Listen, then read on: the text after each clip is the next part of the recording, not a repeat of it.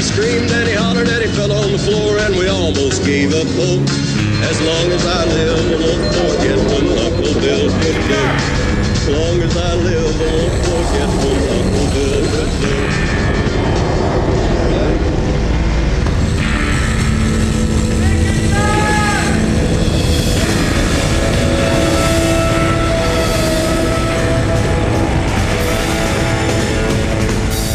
This is hell. I think Uncle Bill was on heroin, not coke. The planet's on fire, so yes, this is hell. Last week we started our discussion on the UN Climate Change Summit taking place in Glasgow by talking to Nick Buxton, who is co-author of the Transnational Institute report Global Climate Wall, on the 7 wealthiest nations, the 7 that have contributed the most greenhouse-causing gases, spending far more on building walls to keep climate change-induced refugees out rather than on actually mitigating the worst aspects of climate change, thus making it so there will not be as many refugees or migration caused by extreme weather. Then yesterday we spoke with journalist Jerome Tubiana about his writing at the Baffler magazine, Land of Thirst, Climate Migration in Darfur, which describes one of the places where they are building walls to keep those who have been forced to leave their homes due to the effects of global warming out. It's a lesson in the effects of climate change many of us may be facing in the very near future, if not already. Today we are continuing that conversation by focusing on the causes of the climate change that is leading to walls being built and people forced to leave their homes. Despite many believing the problem is there are simply too many people, the real issue is we're consuming too much stuff. As the economy grows, greenhouse gases increase, more GDP, more climate change. So how do we stop growing the economy, especially when our economy depends upon growth for its success? Well, one thing we can do is quit focusing on maximizing profitability and productivity of everything, including ourselves. We can also recognize all that goes into maximizing that profitability and productivity, like technology, including our smartphones, the raw contents of which are produced through child slavery. In a few minutes, we'll learn about the real destruction that goes into our everyday lives and is causing climate change when we have the return of Ajay Singh Chaudhry, who wrote the Baffler magazine article, The Extractive Circuit and Exhausted Planet, The End of Growth. I know, 2 days in a row of articles from the Baffler magazine. We have not had 2 days in a row of people from the same publication or publishing house in years. Ajay is the executive director of the Brooklyn Institute for Social Research and a core faculty member specializing in social and political theory. You can find out more about the Brooklyn Institute at thebrooklyn-institute.com. You can follow the Brooklyn Institute on Twitter at BKLYN Institute. Ajay is currently working on a book of political theory for the Anthropocene. He has written for The Guardian, N+1, Los Angeles Review of Books, among others. Ajay was on our show back in June of 2020 to discuss another article he wrote for the Baffler, We're Not in This Together. There is no universal politics of climate change. You can follow Ajay on Twitter at materialist_Jew. I'm your bitter, blind, broke, gap-toothed radio show, podcast, live streaming host, Chuck Mertz. It's Tuesday, which means producing today's show is Alexander Jerry. Alex, how's your week been going so far? That was dope. Just a cover-all term for all sorts of drugs back in the olden times. I always thought it meant heroin at one point, but then somebody else told me it was like tea, so it meant marijuana, but I don't know. I have no idea. I remember reading a glossary of those crazy terms at one point, but I can't remember anymore. What book had a glossary of all these drug terms from olden times? I think it was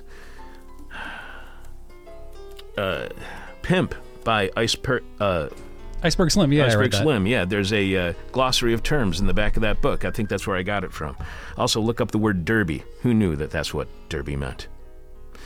My week was going all right until I woke up this morning to discover that my home office was completely offline and I was unable to do my last-minute preparation for today's show at home, forcing me to come over here to the office and work in the office over here this morning. Luckily, we're on 2 different internet providers, so the internet provider over here was working.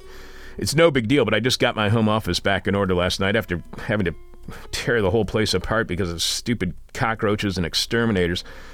The problem is I haven't worked in my office here much since, March of last year. I've been using it to print scripts and store stuff, drop stuff off that's been sent to the show over the last 20 months. So while I finally got my home office in order.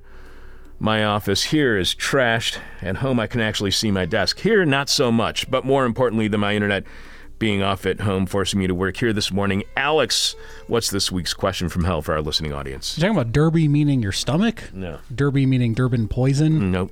Damn, I got to keep looking for Derbies. This week's question from hell is, in this house, we believe what? In this house, we believe what? I walk by a couple, I love complaining about these damn yard signs, and there's like some permutations going on. I walk by one in like the slightly nicer area of my neighborhood that the sign has so many words on it. Even though I love complaining about these things, I've walked by it 4 times. I've never actually read the entire thing. Too long, don't read. Is the nicer part of your neighborhood on the other side of Dodge? Yeah. you can tell. Yes, I can tell. The person with our favorite answer to this week's question from hell wins your choice of whatever This Is Hell swag you want. You can check out all of our merchandise right now by going to thisishell.com and clicking on support, where you will see all the ways you can contribute to completely listener-supported This Is Hell. Without you, we got nothing, so thanks to all of you for your support. You can leave your answer to this week's question from hell at our Facebook page, facebook.com/thisishellradio. You can direct message it to us via Twitter at This Is Hell Radio. You can email it to us at chuck@thisishell.com, but we must have your answer by the end of tomorrow's show, when we are announcing this week's winner, following Jeff Dorchin in the Moment of Truth. During this week's moment, Jeff assesses the damage caused by liberalism's success in the marketplace of ideas. Alex will have more of your answers to this week's question from hell following our conversation with Ajay. It's Tuesday, so we're reading emails that you've sent to chuck@thisishell.com with your guest and topic suggestions and whatever else you want to tell us about the show. Remember, if we have your guest or topic suggestion on the show, we'll thank you on air during the interview with your guest or on your topic suggestion. Grace emailed us saying, "Hey Chuck, I love the show and have been listening religiously since the start of the pandemic in the spring of last year and have been working my way through the archives since then. I can't thank you enough for the hours of education I've gotten from This Is Hell and for all the people I've started following after hearing them on the show. As someone like your sister with a background in zoology, I have a bias towards interviews that involve the natural world, particularly when it comes to animals or ecology, and would love to hear more of them. I'd like to suggest Jan Dukovic and Spencer Roberts as guest speakers about their recent article in Wired on the Walton Family Foundation funded blue washing of the seafood industry in scientific literature. Thank you and best wishes, Grace." The article Grace suggests is titled "Whitewashing Blue Food It Won't Make the World More Green." The authors they write that marine wildlife is in a state of global emergency. 90% of fish populations are at or below half their historical levels, and more fish species appear on the International Union for Conservation of Nature's Red List of Threatened Species than any other class of animals. Since 1970 alone, global shark and ray populations have declined by more than 70%. The primary driver of this aquatic extinction crisis is not climate change or plastic pollution, but fishing, and conservation biologists around the world have warned that addressing this crisis requires overhauling traditional notions of fisheries management and implementing significant restrictions on catch limits. Recently, however, calls have emerged not for less fishing, but more, under the banner of a new term encompassing all seafood and aquaculture products. Blue food, it's called. But this blue food narrative relies on generalizations and omissions that obscure the facts about the impacts of seafood, just as harmful industries such as big oil and big livestock have promoted superficial production tweaks and embraced the language of sustainability. So too has the seafood industry. While the Blue Food Alliance boasts the membership of sustainability nonprofits like EAT, it also includes seafood titans like the Walton Family Foundation. As countless unsustainable industries claim to go green, public messaging on blue food bears all the hallmarks of a branding pivot. Call it a blue wash. So while world leaders meet to try to figure out how to best feed the world, and now as they meet to figure out how to fight climate change, the Walton family, who have made their massive fortunes off Walmart, are trying to mislead consumers into unsustainable practices that are causing mass extinction, which is exactly what you should expect from the Walton family. Whatever it takes to make more money, and damn the costs to the planet, to the people, to the future, which is something to keep in mind right before the next time you go shopping at Walmart. We'll have more of your emails following our conversation with Ajay on climate change and capitalism. And we got a music suggestion for opening music by somebody who is famous, not for their musical talents, and not very talented at aiming a gun either. Coming up, the real cause of climate change that likely will not be a big part of the conversation at the UN Climate Change Summit in Glasgow. Alex will have more of your answers to this week's question from hell, which is, in this house we believe what? In this house we believe what? The person with our favorite answer to this week's question from hell gets whatever This Is Hell swag you want. You can check out all of our stuff right now by going to thisishell.com and clicking on support. And again, you can leave your answer to this week's question from hell at our Facebook page. You can tweet it to us. You can email it to us. But we must have your answer by the end of tomorrow's show when we are announcing this week's winner following Jeff Dorchin in the Moment of Truth. Also, like I was saying, we'll be sharing more of your emails in a moment too, following our conversation with Ajay. Live from late capitalism, where we know the price of everything and the value of nothing, this is hell. Under neoliberalism, our profitability and productivity is maximized, and seemingly so is our level of depression, desperation, and sheer exhaustion. It's as if we are a simple resource, like any other, to be used up all in the name of the bottom line, and then to be disposed of once we no longer can produce any more value to be profited from by someone else who makes far more off our labor than we do. In the meantime, that labor produces all sorts of what are called externalities that can range from brutal violence to the environmental destruction of our planet. Here to help us have a better understanding of those interconnections of the current state of capitalism, Ajay Singh Chaudhry wrote the Baffler magazine article, The Extractive Circuit, An Exhausted Planet at the End of Growth. Welcome back to This Is Hell, Ajay. It's great to be back, Chuck. I had such a great conversation with you back in in June of last year when we were talking about your article from the Baffler, We're Not in This Together. There is no universal politics of climate change. Listeners should go back and listen to that interview. Just search on Ajay's name at our website, thisishell.com, but also go back and check out that writing at the Baffler.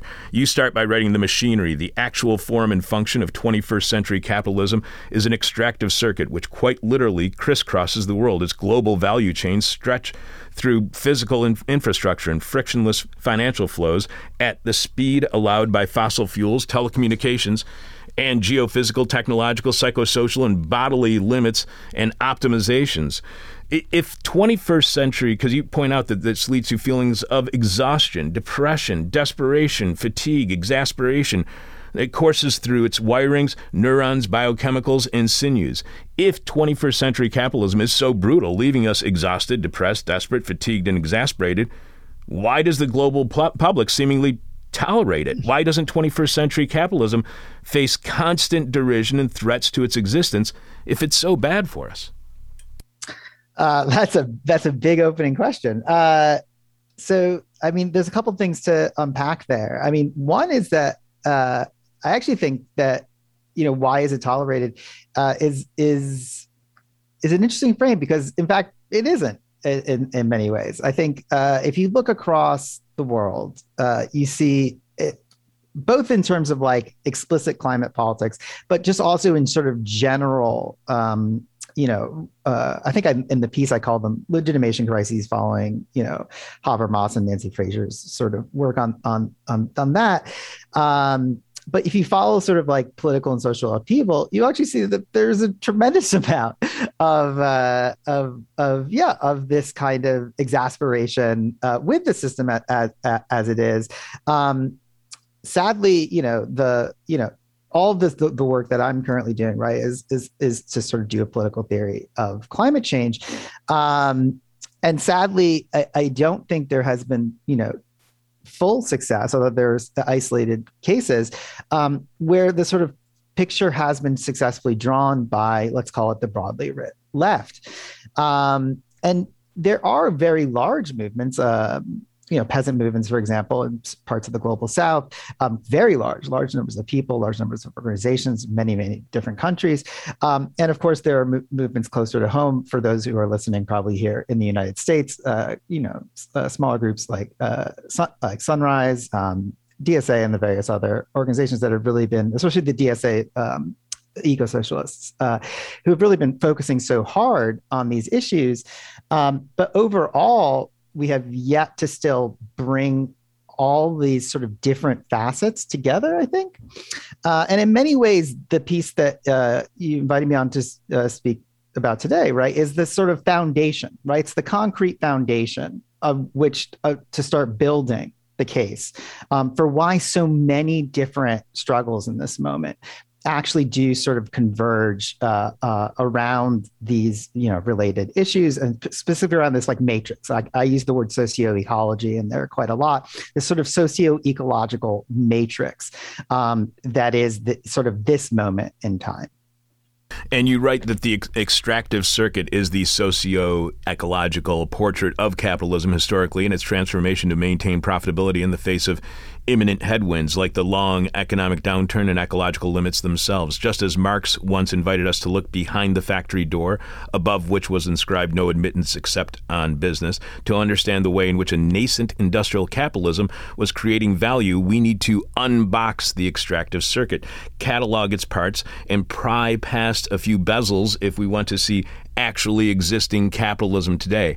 But these extractive circuits are so thoroughly intertwined. How difficult is it to pry them apart and see those circuits of capital? Does that intertwining make them less visible and detectable? I think it's difficult. I mean, it was already difficult enough in, the mid 19th century when Marx first wrote those lines, right, about capital. And it's, I would say, even more so today, given that form and function. I mean, there's two questions I think that are related in your question, if I can be so bold, which is one is about visibility, and the other is about the sort of difficulty of prying apart, and not just for explanation, right? But like literally prying apart, like we're gonna have to do something about this, because on the one hand, yes. Many of the sort of, especially some of the things I talk about, legal structures, international institutions, rhetoric, all the sort of, a lot of the classics, right? Pervasive media narratives, ideological stuff, things that people I think talk about quite a lot, of course, make this very obscure. And it is even more obscure than, the classic sort of logic of like commodity fetishism as Marx described, and many later thinkers expanded over the course of the late 19th and 20th centuries and to this day. On the other hand, it actually, like, there is actually a big problem here, and it may have not been, I really do hope people get a chance to read this piece, and in fact, as you suggested, read the former, which is in fact, it's weird that this came out second, because the previous piece sort of relies on this framework. And in fact, this is, as I said, the sort of foundation for what I consider a sort of general political theory of climate change, or a political theory for the Anthropocene. And part of that difficulty and part of that work is right there in the first line, because on the one hand, there's really, and I feel this, I think a lot of people feel this, on the left, particularly on the sort of Marxist, eco-Marxist left, you want to sort of pat yourself on the back and be like, hey, totally got that one right. Particularly when you look back at, right, some of the early arguments and the arguments that have been developed over the course of 3 or 4 phases of eco-socialism, ecofeminism, and so on and so forth, that, oh, look, capitalism is going to, it exploits workers, it will cast them out, it exploits, the worker and the soil. Marx says this many times. So there's just a tendency to want to be like, yeah, we totally got it right. Look, we got it right. I feel like there was a very similar moment several years ago when that first Piketty volume came out, and it was like, well, this is under theorized, yada, yada. But basically, this is the empirical case showing that the theoretical case is right. The problem, though, and this is maybe more around the edges of the piece, is that, but it's introduced right there up front, is this is actually a huge political problem and on multiple levels for the left. One, you can't just say, capitalism is the problem, so we're gonna dump it, right? There's Andreas Malm has a great line in his first book, Fossil Capital, where he's like, you can't no solution revolution this. historically, it's, socialist evolution seems to be a pretty difficult thing to achieve, and doing it, in the necessary timeframes for getting climate mitigation and adaptation into gear doesn't really seem plausible. And I would add to that, and there's a lot more going on in here than that. We can talk about that, I'm sure. But I would add on to that there is also an assumption amongst, I think, a lot of particularly, global, I'm trying to pick on people, but particularly amongst some global North socialists, that like is a very straight reading sort of from, let's say, the tradition of like Kautsky and others, Bernstein, Kautsky, the German Social Democrats, of just being like, oh, we're just going to like sort of pick up all the wonderful things that capitalism made, and then we're just going to like, democratically control them, and, then it'll be socialist and it'll be better. But actually, like, we have long since passed the point where like, some, where they're sort of I'm trying not to use the buzzwords, right? Where like capitalist innovation serves the needs of, is somehow expanding, useful productive capacity for the wants, needs, and desires of most people. And in fact, the what we are receiving, both in these sort of not just in these structures of relations between, say, technology and law, or economics and structures of firms, but like the stuff that we would want to like pick up, right? Expropriate the expropriators, right? It's completely incompatible with mass human flourishing. So we're really stuck between two very, very, very difficult rocks and hard places, a rock and a hard place, however people want to use that phrase, right? Where we sort of have to change these things very quickly. It might not mean the complete overturning of everything that I think many Marxists and many socialists imagine it to be the end of capital, but it would also be so different from today that, colloquially we could call it maybe socialism, even if it had such things as conspicuous things that we would normally associate with capitalism. But yes, we cannot just pick up this machine and say, I'm actually quoting someone now. I won't sort of like do the like mean like name dropping thing and who's like, oh, we'll just sort of pick up the machine and we should say the machine should go faster, the machine should go great. No, the machine's totally fucking broken. And the machine actually is not producing, to use this, I hate to keep using this old Marxist language, if people forgive me, it's not really producing use values, even on the level of desire. It is producing pervasive, as I say in there, exhaustion, this sort of, again, I call it a panoply of affects, I think, of exhaustion. And to me, this sort of crosses the boundary. I talk a lot about mental health in the piece, but it also, we need to be thinking about this in terms of course, also in terms of other physiological crises, not just things about pharmacology and things like that, but also like social crises, political crises, et cetera, across the world, and be like, oh, wait a minute.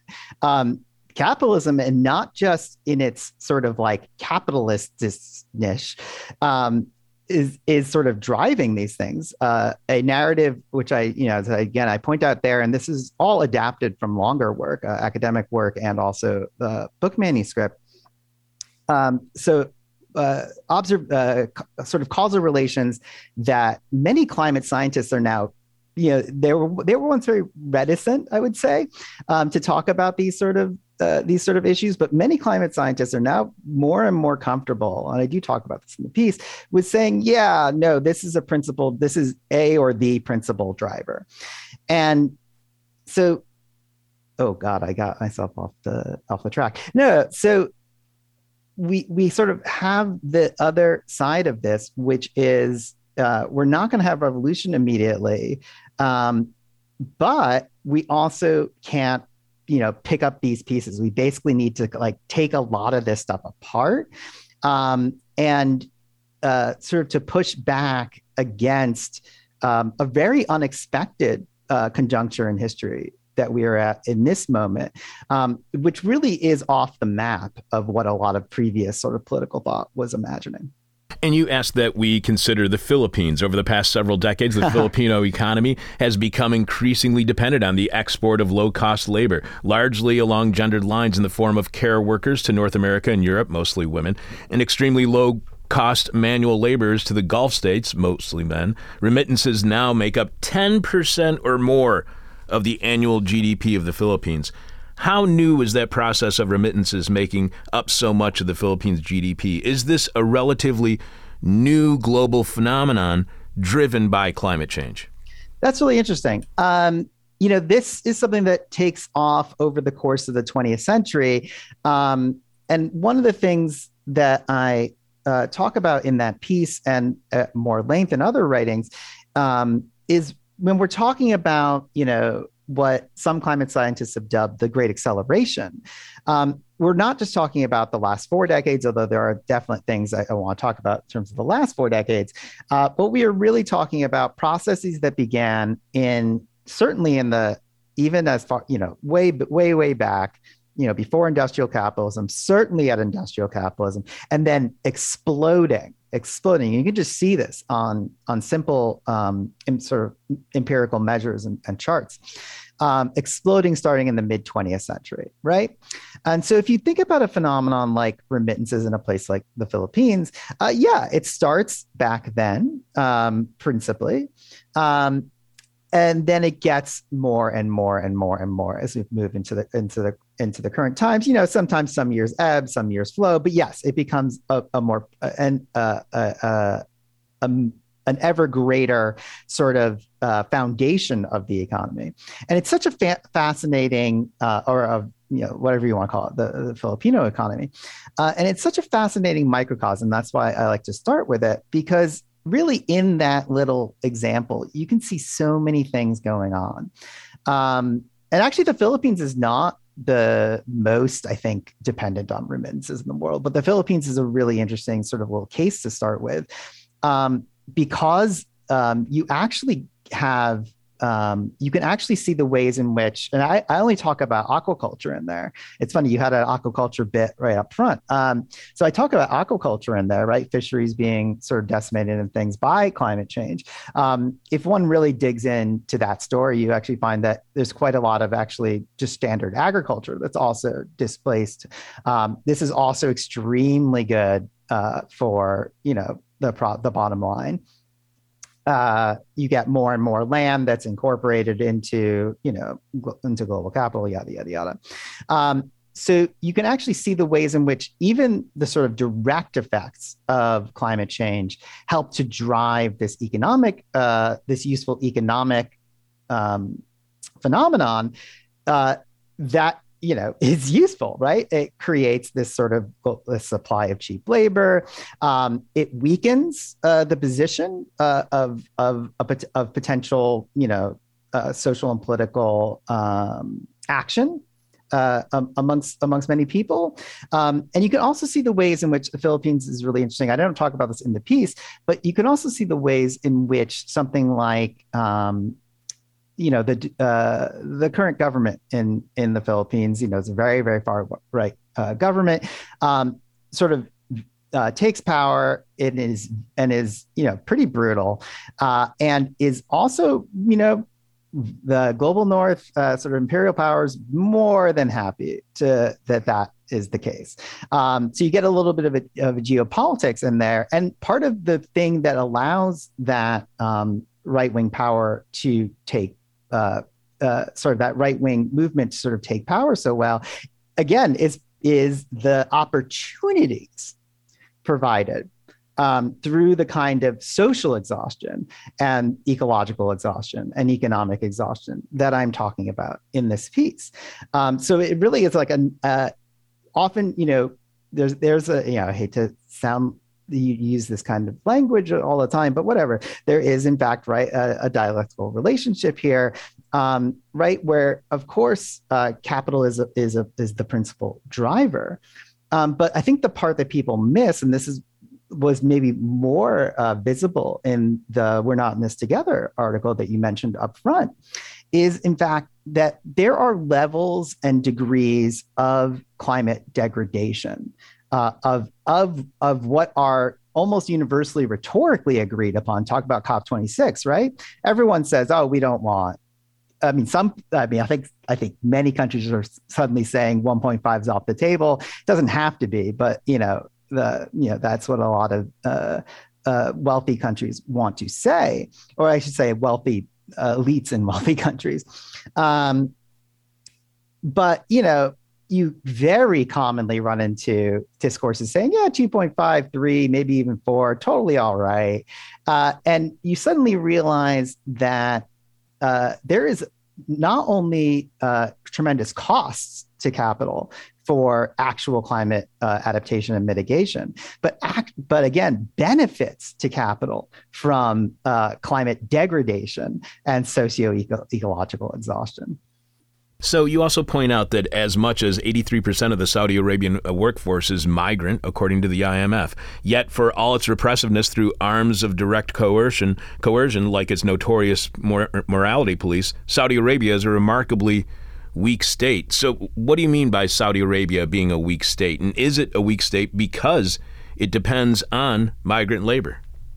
Oh, that's fascinating. No, I was not actually saying it's weak because it depends on migrant labor. It's funny because when we were going through this and adapting it from the longer versions that I've written for academic publications and for my manuscript that's in process, sort of pulled out a lot of the details about Saudi because it's like so deep to get into. But no, what you have in a situation like Saudi Arabia and the Gulf states more broadly, Saudi's just kind of the most famous, so threw it in there, right? I mean, Saudi is but Saudi's a particularly good case, I should say, right? The modern kingdom of Saudi Arabia is created, through a partnership between the House of Saud, the British government, the British Empire, and sort of strategic alliances with Salafis. And this probably sounds, Wahhabis in particular, right? This all probably sounds very far away from climate change and politics of climate change and industrial forms of whatever, all this kind of forms of technology that we have.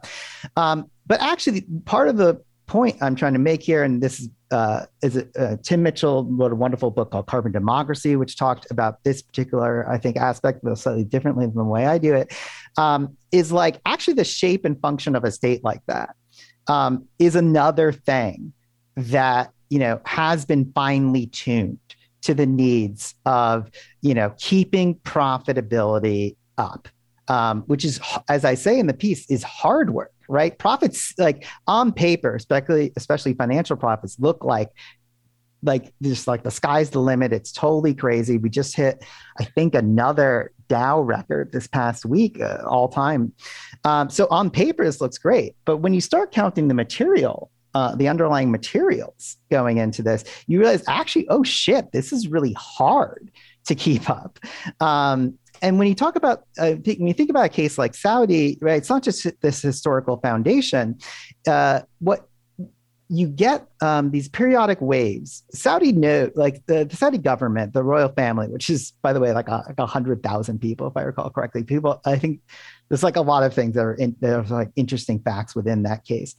But they're well aware that they need to sort of shift their internal politics and diversify, let's say, their portfolio beyond simply, oil exports. And that's not necessarily for climate reasons. They just know that they sort of can't depend on that forever.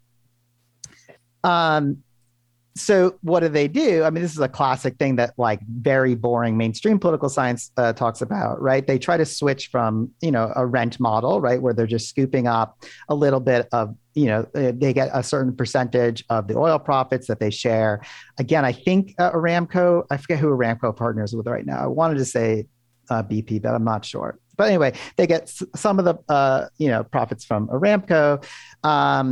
And right. And that's basically where the state's funding comes from, as opposed to, again, very boring things like taxation. Saudi has tried, the Saudi Arabian government, many times over the past, many decades. And there's some interesting stuff back towards the beginning of the country as well, to sort of institute things like income taxes, wealth taxes, things like that. And people really, really resist, and it's failed every single time. And I think, there's this sort of image of there's a classic Orientalist image, right, of the Oriental despot. But actually, right, even the sort of most bloodthirsty Saudi leaders have been unable, and I say bloodthirsty here, understanding that there's no more bloodthirsty leaders than our own here in the United States, but, put that to the side. But, even the most ruthless local leaders there have actually not been able to push through reforms like this. And largely a lot of the sort of placation of actual local citizens and others in the region just comes through basically payoffs from that sort of oil wealth that is actually dwindling over the years. And one of the things that this sort of imported labor force allows them to do is to sort of prop up this sort of deal, basically, right? This sort of transactional deal between the local population and a government that isn't universally beloved, right? So it sort of has the pillar of this sort of what I don't know what you want to call it, sort of economic welfareism, let's call it. It has this pillar of sort of religious semi-legitimacy. And it does have that pillar of brutal, internal coercion, but not internal coercion so powerful that they can get people to pay taxes or, take all kinds of jobs. So this kind of workforce helps Saudi be more stable. And Saudi also then, in turn, helps the flow of oil be more stable. Now, they're not the only player in town, but again, it's a nice microcosm, just like the Philippines was. And you also point out that you asked to imagine a global North worker across the globe, likely middle class, probably white, but not necessarily so. Place her in California, an increasingly unsuitable geography for mass human habitation. Say she's white collar, perhaps an office assistant or a coder. Today, our imaginary Californian works longer hours in a productively optimized labor process, still for a lower wage than a male counterpart, even as part of her second shift is now itself displaced onto migrant labor, including everything from general health care to at-home care and domestic work to independent contract labor for household maintenance, which can range from food preparation and delivery to, in concentrated urban centers, laundry and far beyond. The extractive circuit produces prodigious amounts of such disposable people. What impact does that disposability of workers, both skilled and unskilled, have on those workers potentially organizing a labor movement? Does greater dependence on migrant labor have any impact on that labor's ability or power to organize? Oh, thank you so much for this. This is a great question. There's again, sort of two parts. So one part is about workers and one part's about non-workers. Part of the point of bringing those things into sort of conversation is both sort of empirical, right? There is a literal connection, right? A material connection between these different kinds of labor and what they facilitate. And part of this is actually to show, right, that this is pretty bad for a lot more. Even at the level, if we're just focusing, sort of zeroing in and sort of focusing on labor. Actually, a lot of boundaries that once separated, let's say, largely speaking, global South, global North, labor, are decreasing. And in fact, I say this a lot. I think I say this in this piece, and I just say this a lot. The concrete foundations today for international solidarity, sort of the and not even in just some kind of like it is good, right? A sort of moral case, but in a sort of basic way, the base numbers is better today, and the incentive structures and all that is better today than it probably has been at any point in frankly the past several hundred years, in fact maybe of all time. And I think that's very important to put together. So in fact, I actually think part of the what I hope is that part of this argument, in fact, is showing or is helping to show how migrant labor and seemingly, right, some of the winners from this story, right? Not the like, as I talk about in the other piece, not the Rex Tillersons of the world, but like someone doing okay. Global standards doing real good, right? But actually quite miserable. I'm not trying to do like sort of like a misery contest or something like this, but actually having a lot more in common with like someone like this sort of imaginary, right? This imaginary Californian coder and this imaginary Filipino, let's say nurse or imaginary Filipino caregiver or whatever it is. Actually have a lot more in common than what one might think through a lot of traditional frameworks. And this is highly non-determinate, right? So there are other folks in workers and others in the global north in particular, and also in the global south, in many places, who are still bound to in many ways, to the success of their respective firm or their respective sector. And so this requires, again, a challenge, but also an opportunity for the left politically, because there are new possibilities of alliances, strategic alliances, and actually new forms of, frankly, I'll just say sort of mass subjects and mass subjectivity that are possible, across these lines that might seem otherwise intractable, but without obliterating them. And on the other hand, right, what's also sort of I think important for the labor side of the story is how many people are not in the labor side of this story. Huge, huge masses of people. I cite in this piece, although not, it's like a link or something. And this is super academic of me. I can't remember the full name. I just remember that it's Nielsen 2011. But an interesting article reviewing and sort of compiling all the data on global labor participation rates and things of that nature. And actually finding that, and this isn't that surprising for people who have been paying attention to this story for a long time, majorities across the world, less so in the global north, but more so and more so in the global south, but still majorities, including if you cut out, right, everyone under, let's say 18 or 16 or whatever it is, right? So we're talking about working adults. We are finding ever increasing numbers of people thrown into, the category of sort of relative surplus populations. And also just straight up, to use Ruth Gilmore's formulation, just social abandonment. And that's across the board. So there's actually, this story that I tell here that, I sort of use as this nice little like microcosm, focuses on labor. But one of the points I try to make, later in the piece and then in my broader work is that actually, right, refugees, for example, I'll use refugees as my one little key example here, right, often fall out of the picture. Like, are they going to be this? Are they going to be that? What class position are they? What social position? How are we going to, but there actually have been successful ways of monetizing climate refugees, economic refugees, political refugees. And again, I think these things are all deeply connected. The two examples I'll give is people have made a fair amount of money from data mining refugees, believe it or not. And then people have made a fair amount of money, of course, of incorporating some refugees into informal labor markets.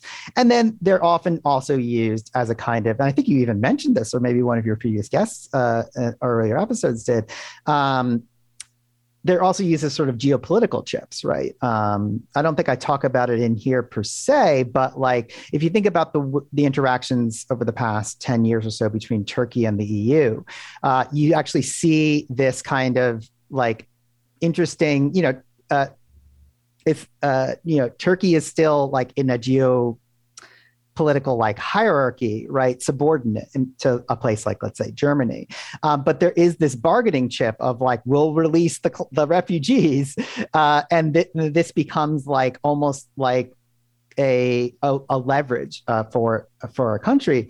So you start to see also all the ways in which non-workers are part of these extractive circles. As a refugee, I talk about here. I talk about surrounding communities and extractive zones, or sacrifice zones, for example. And again, another sort of challenge for the left, if it's trying to play by a very old playbook, is to realize that one of our other sort of big theses that sort of hasn't played out is that everyone's going to become this kind of proletarianized worker. And only half that story ends up being true. Like, yes, more and more people globally are dependent in one way or another on the market for access to basic, I'll always use that phrase, wants, needs, and desires. But more and more people are actually thrown out, not only of the formal labor market, but of the sort of reproduction of capital to court. And this was not expected. And our political theory of climate change, so these things, of course, are being driven by, again, socioecology, whatever you want to call it, of climate change. They're driven by the economics of, what I call here, right, the 21st century form of capitalism, the extractive circuit. So they're being driven by these factors. But then on the flip side, politically for the left, we need to be thinking quite a bit about how folks like the refugee, like surrounding communities who aren't necessarily, or people experiencing social abandonment, who aren't part of that sort of classic labor exploitation model, are actually huge numbers of people, and B, a vital part of whatever mass subject we can imagine, and we do need a mass subject to push to build the power necessary to push through what real climate mitigation and adaptation would require. You write that emissions, resource intensivity, and other climate measures are concentrated where endpoint consumption is greatest, as many climate scientists now openly state, among the world's wealthiest. In the global top wealth and income deciles, population growth is lowest or even negative. And as the rate of population growth is curbing globally, climate change continues its exponential pace. It's not people causing climate change. It's not overpopulation. It's overproduction. It's productivity. To you, what explains so much concern then about overpopulation and seemingly not as much about overproduction? It's a great, for one thing, I think it's hard to wrap our heads around overproduction, right? When there is deprivation. It's when you really dig into those charts and you're like, oh, where's the money going to? Where's the actual material stuff going to? What's it doing? When you suddenly realize just how starkly terrible. I hate to sound like a boring economist now and not like doing something more dynamic, but the distributional outcomes, let's just say, are comical. Those I think Oxfam has been putting together a lot of these reports, and many ecological economists working with natural scientists, all kinds of fields, have been putting together these sort of studies, showing that, these sort of end use consumptions are really the sort of biggest game in town. But again, I think because the distributional outcomes are so poor, it's hard to wrap our heads around the idea that there actually is plenty of production in the world. That in fact there is overproduction. As again, this is an old boring concept from Marx. There's more than enough stuff to go around. Some things need to be built. Of course, I'm not sort of arguing. I'm not a romantic. You probably noticed that's why I avoid a lot of like romantic and other language in here. But at the same time, the other case, is pushed quite frequently and quite, I would say sometimes disingenuously, in a sort of greenwashing way, being like, the real problem is all these Chinese and all these Indians who are going to be, moving up the, global socioeconomic ladder and yada, yada, yada. Right. Oh, population boom in Africa. Yeah. This sort of is a classic, it's it's intuitive and incorrect, right? So it's pushed by a lot of, some people who I know for a fact are absolutely, they know that they're lying. It's pushed by people I think who mean well. I think Jane Goodall at Davos made a version of this argument quite recently. I think Bill Gates. I don't know how to judge Bill Gates, but I believe this is one of his favorite arguments, the population thing. But I also think in general, like it seems like intuitive in like a really casual way if you are like bathed in the ideology, right, which is all pervasive and ever more sort of forceful. Of sort of, capitalism, of contemporary capitalism, whatever you want to call it. That like, oh, right, if more people are getting more stuff, that's going to drive everything up. And again, if you drill down to those numbers, you realize, oh man, actually a lot of this is just to keep, wealth accruing to an ever smaller number of people. Well, not small, ever smaller percentage, I should say. It's not a smaller number. And the levels of material resource consumption, both to maintain sort of wealthy life, but also to just that goes directly into wealthy life. I mean, one of the most common examples is like people who take like 10 flights a year or 3 or more flights a year, which is like such a tiny percentage of global population. Is like an even tiny percentage of population in developed countries, again, that the amount of material resources that goes into supporting that is in fact actually significant. I think it was, I want to say Kevin Anderson at Tyndall in Britain. I forget what his field specialization, he's a climate scientist, I forget which field specialization, but it was like, if we could just talk about just emissions, right? Forget all the other resources I talk about in this piece, but like just talking emissions, right? Getting, and just Europe, right? If we could just get European standards of living of the top 1%, to the like top, 10 of Europe, right? So it's like, you ever been to Portugal? It's not so bad, right? So it's like, if you could just sort of spread that around a little bit, that's like a 30% emissions reduction. And you really start understanding how much is buried in some of the day-to-day ways in which climate is talked about, especially in the mainstream media. The final example I'll give is you often see these charts that are like, oh, right, like look at all these emissions coming from China, yada, yada, this kind of, especially China. And people will say, well, it's China's problem. I think Barack Obama yesterday at COP26 said, it's China's problem. It's Russia's problem. They're fucking assholes. And the Russians are kind of assholes. But the Chinese actually are being very proactive. I would like to see much more, but very proactive on climate issues. And it was extremely the case like 10 years ago, and still largely the case today, that like a large percentage of those Chinese emissions are in fact German emissions. And I have to say that there are people on both the right, the center, and the left who like push this false narrative forward for various sort of dogmatic reasons.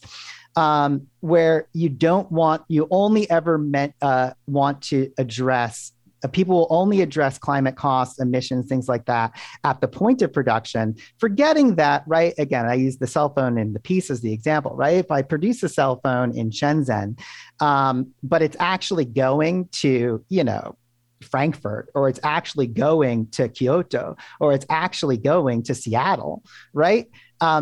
That number, that emission, like if we're using this funny geopolitical sort of tabulation, is really on, Germany, Japan, US.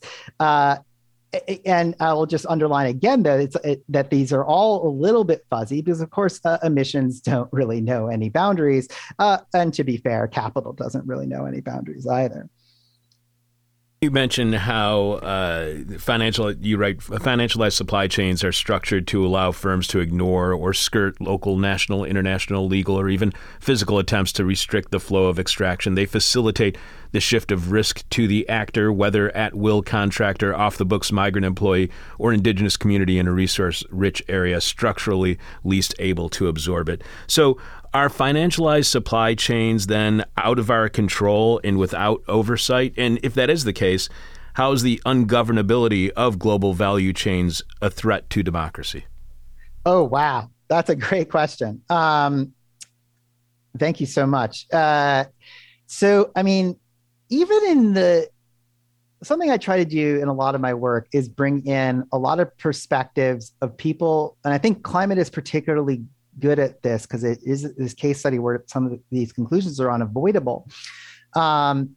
I try to bring a lot of people who aren't coming from starting from like Marxist premises or starting from a left-wing premise. So even a lot of the proponents of, and if you read people who are pretty jazzed about global value chains, business literature and economic geography, things like that, will talk about this ungovernability. And like the sort of best case scenarios, they'll be like, oh, they're now like co-equal negotiators. So yeah, Apple or, Samsung, or I'm just using tech companies. I don't know, I have tech companies on the brain. Our Amazon, I've written about Amazon before, right, is sort of like a co-equal sort of power with state power. And there's a long literature about how concentrated wealth, how capital, more broadly speaking, sort of what are the mechanisms by which it influences state power? And it's just very, very, very complicated. But I do think what we have now with, and I think more people, both in terms of climate analysis, but also, and again, in the left more broadly, must pay attention to, is that this configuration of capital, this in global value chains and whatnot, is totally different than, say, again, mid-19th century, industrial capitalism. Not totally different. That's unfair. That's completely inaccurate. But is different enough that we have to rethink how politics and states are working. So I would, in fact, agree and underline with the sort of premise of your question, which is right. And in some ways, currently, a lot of these value chains are, in fact, able, the multinational corporations that govern these value chains are able to avoid any meaningful oversight or control, do drive tremendous amount of crises. And as I talk about, from the get-go in the piece, it often, again, this is like an old prejudice from I think, I'll use the word Eurocentric, an old Eurocentric prejudice that, right, like everything will, including like left-wing struggle, will always model some version of how Europe progresses. And one of the cases that is sort of the simmering case underneath here is actually more and more of the world looks like the neo-colonial situation as people like Nkrumah and others discussed. And as sort of Fanon sort of did theorize politically and psychologically. And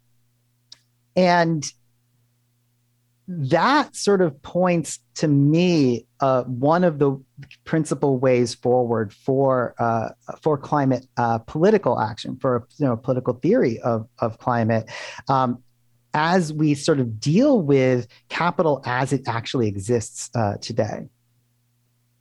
You're right. I'll add one thing. The case study that I sort of use there for this, right, is the way in which Glencore, which is a very large multinational that is the principal, it owns the largest mines and largest share of mines in the Democratic Republic of Congo, and how they outsource. They literally are able to, use private military contractors, technically public security forces that are 75% privatized in the Congo, and so on and so forth, to basically, I mean, literally, if you get into it, I don't talk about this in the piece, but they literally get away with murder. And it's not just that they can't face action in, say, Congolese courts, but even when you might say, oh, a global power like Britain, or a global power like the United States sort of brings them around, at best they get a slap on the wrist. They just keep the structure of these things. Think about like Uber entering markets, even when they're not supposed to, this, that, and the other. Maybe a slap on the wrist at best. The speed and structure of these companies and the way in which they work does allow them, in fact, to skirt all these restrictions. And irony, after I wrote this piece, right, the subcontractor they use for their private military functions, G4S, who also do, migrant detention camps and prison camps and all kinds of lovely things all over the world, including here in North America. Also is currently guarding. They are in fact the subcontractor private security company guarding COP26, as we are reading more and more every day, especially global North elites, the global wealthy elites, let's say, are pushing for what is clearly a scenario of climate apartheid. So the same company, and this is a point I make in the piece, right? The same contract, same company, the same personnel that we see on the ground in, say, the Congo, in a subsidiary, right? So no one's responsible for anything. It's all arm's length arrangements. Are also in the U.S. running migrant camps, are also in the U.S. running prisons, local, state, and federal, if I recall correctly, are also in the U.K. running prisons. They're apparently not very good at even like I'm basically an abolitionist, right? But like they're not even good on the standards of prison, but yet they get the contracts, continue to get the contracts, because you have to realize that, and I don't mean you, Chuck, I mean one has to realize that they're not there really to do anything that even rhetorically these institutions are supposed to do. They're there to make sure that the interests of private property are protected. And you point out that in the U.S., G4S, the security firm, has been subcontracted by private firms as well as the military, Customs and Border Patrol, the Departments of State, Justice, Energy, Homeland Security, and the DEA, in addition to subcontracted work for prisons and police at state and local levels. Private clients include GlaxoSmithKline and Citicorp. G4S was recently acquired by the security conglomerate Allied Universal, which I've never heard of, but you point out boasts the largest security force, 150,000 members in North America. It is the largest employer in North America and the 7th largest globally. Jay, can you and I start up a security firm that protects us from the environmental destruction caused by the corporations that G4S serves? Is that legal, or would those security firms that protect us be called terrorist organizations? If we did so, this is really funny. There's been quite a amount of controversy about people talking about eco-terrorism, I feel like, lately. If you and I decided to get together and say, I think we should, in fact, start a little bit of violent resistance, whether that be property destruction or whatnot, yes, we would probably be targeted by, we would be labeled as terrorists, and I would definitely never see the light of day again, probably, if I actually did it. I do, in fact, think that I think people who think that there will be no violence involved in climate politics are just completely historically ill-informed about how even the least violent movements in history work. Like even the most pristine case of labor, of labor struggle, or of nonviolence, satyagraha in India, or nonviolence with MLK, right? Forget how much violence, how much property destruction, and so on and so forth actually still occurred, and how much that was central to those movements. So on the one hand, yes, you have something like Allied Universal, which, yes, I didn't heard of either until I was doing a deep dive into G4S. I was like, oh, they got acquired by an even bigger security company. And yes, if we were to do what they are doing, I talk about this in the previous piece you mentioned again, that it is estimated that up to a quarter in places like North America of labor is now surveilling, guarding, or policing other labor. And when you look at a case like G4S and Allied Universal, you can really see the numbers, and you're like, oh man. So on the one hand, you can actually see how much the picture is being scrambled again by the form, the function, the machinery, the structure of contemporary capitalism, and on the other hand, how we would be labeled terrorists. Many people run from this kind of language.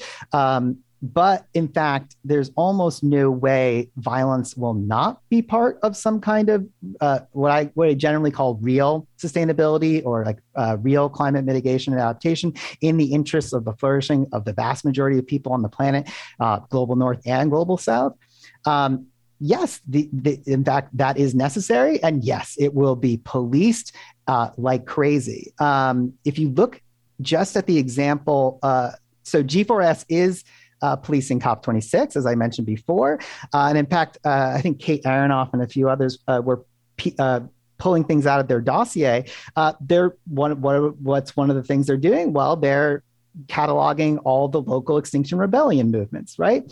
If you look at, I've talked about this actually in other articles that aren't directly climate related, but if you look at, for example, emergency police legislation, emergency powers in places like France that then get turned into permanent security measures, they are nominally about this kind of like vague hand-waving thing about terrorism that I think no one even buys anymore. And then quietly, they're used to scoop up especially a lot of climate activists and other left-wing activists.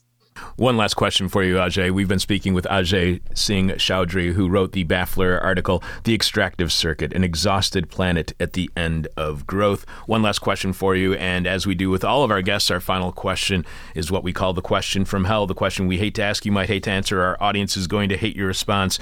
It's an easy one, Ajay. What will it take for the public to finally recognize it's all capitalism's fault? You know what? I think, this is like almost like the nub of another piece that I was hoping was going to come out now, but isn't. Because actually, I think more and more people get it. Even in the United States, denialism. So let's start from the easy and work to the hard, right? So even in the United States, unquestionably the world capital of denialism. Denialism is really sort of, taking a second seat. And I forget what the exact numbers are. It depends on your methodology and things like this, but it's like something like 60, 70%, including a majority of Republicans, self-identified Republicans, are all like, yeah, climate change is totally real and it's pretty fucked. So, all right, lowest barrier crossed. Then if you start looking at a lot of, even, again, popular media discourses, discussions, a lot of people know, they might not put it exactly in these terms, in the terms I do, but that's fine. Everyone's got their own language, right? But they know that, right, a lot of this is being driven by the bottom line. And it's really crystal clear for, I think, for most people. Again, I don't know the exact survey numbers here. I don't have them at my fingertips, but I have them elsewhere.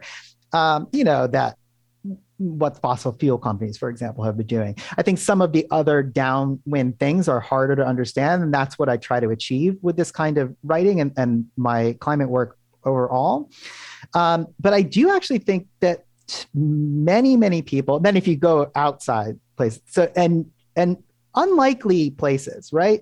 Rural America, farmers, a lot of farmers really get what's going on in terms of climate change, in terms of capital, in terms of debt, in terms of finance. That's crystal clear to a lot of people who I think are often sort of missing from this story. And it's really clear if you start talking about peasants in the global south and things like that. So we are talking about huge numbers of people who I do think, in fact, do see and understand capital as a principal part of the story. I think it's actually in many ways sort of the reverse. It's like 8% of the population, which globally or whatever, which unfortunately dominates, 98% of media, that desperately pushes these sort of other cases, like, oh, it's this, oh, it's that, and this kinds of arguments, oh, we just need a techno fix. It's coming 10 years down the line. Well, 10 years is too late. Oh, we're going to ring the world with nuclear reactors. Well, all the concerns about nuclear reactors aside, it takes about 10 years to build them, and all the carbon costs are up front. The extraction costs are up front. It's a disaster. So you get these sort of techno things. You get all these sort of romantic things. We're all just going to stop and roll back the clock. No, these things sometimes they're pushed at very elite levels. The population argument you made is very popular in some media coverage, and it does leak into scientific discourse, and it's very complicated and to go into. But I do think, in fact, many people are seeing these things in a sort of fragmented way. And part of the point about, for me, talking about, I just sort of get to this in this piece, and it's really later work that I'm developing this argument in. Part of getting to exhaustion and fatigue, bodily and mental, grief, all these, I forget all the different things. Yeah, that sort of large, affective range, this emotional experiences, these direct experiences of social, ecological, economic, and political crisis. This is something that I think a lot of people relate to, again, across these lines, that is expressed through different languages, but gives the common sort of platform for a mass political response. Ajay, it has been great to have you back on the show. You know that I'm going to be bugging you in the future to have you back on yet again. Oh, I'd love that. When is your book on the your political history or theory for the Anthropocene? When is that going to come out? I don't know yet. We're still sort of shopping that one around, but it is largely done, and there will be more articles coming out that are adapted from that work. One in our own journal at the Brooklyn Institute for Social Research. It's called Late Light, should be up. And we're launching that journal this sort of soft launching this year and then hard launching next year. One about the sort of time issue, some of which you brought up earlier, will be out, relatively soon. And then others on this sort of question of exhaustion, on questions that get into the built world and architecture and design. All kinds of things should be coming out in 2022. So hopefully the book is then or soon after. Well, I hope to be talking to you soon. And if people want to follow you on Twitter, they can at materialist_Jew, which is unforgettable. Thank you so much. All right, Jay, take care. All right, have a great afternoon. Yep, you too. Live from the United States, where capitalism is the virus. This is Hell. If that conversation with Ajay on capitalism made you realize that, yes, this is hell, show your support by subscribing to This Is Hell for our bonus Patreon podcast on Patreon at patreon.com/thisishell, which airs every Friday morning and is podcast shortly after at the same place. Alex, please remind us, what is this week's question from hell, and tell us how our listeners are responding. This week's question from hell is, in this house we believe what? Marianne M. says, the human race is the worst thing to ever happen in the history of the universe. Jeffrey D. says that Godzilla won the Godzilla vs. Kong match on points. Braden S. says, if you can read the sign, you're too close. Pizza delivery accepted. In this house, we believe what? Krimsky K. says, we believe this is hell. Kim G. says that someone will eventually vacuum. Marco G. says, in science, kindness, and revenge. Joel G. says, daylight savings time is evil. And finally, in this house, we believe what? Bradley R. says, we have a house? We got an email at chuck@thisishell.com from Jim, who writes, hi, great show. I enjoy listening to many of your interviews since 1998 when you had Gary Webb and Alexander Coburn on the show. You mentioned that someone suggested doing an interview about homelessness, which is a big and bigger issue in this city. There's currently the Streetwise newspaper, but it really has little to nothing to do with homelessness, which I've noticed before, though you do see some still selling the paper. The paper's content is devoid of the issue, as it is mainly a feel-good, rich charity glossy about fun events in the city, which is true and sad, because I always like buying Streetwise, because I like giving those people money, like giving the homeless money, and I often just tell them to keep the money and hold on to the Streetwise.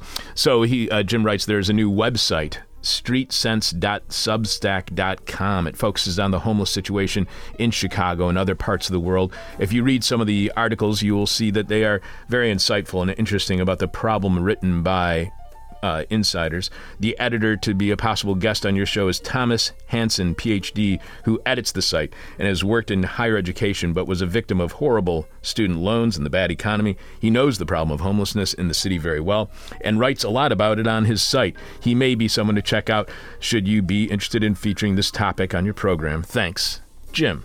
First, Jim, thanks for listening since 1998. We truly appreciate it. Second, not all the writing at streetsense.substack.com is behind a paywall, with several articles available for free. And finally, one of those articles is by Jim, who suggested streetsense.substack.com. Jim's post, shared by Thomas Hansen, is titled "Homelessness Ugliness Heats Up," about an ugly scene Jim saw while handing out anti-war flyers near the Kimball stop at the end of the red or brown line.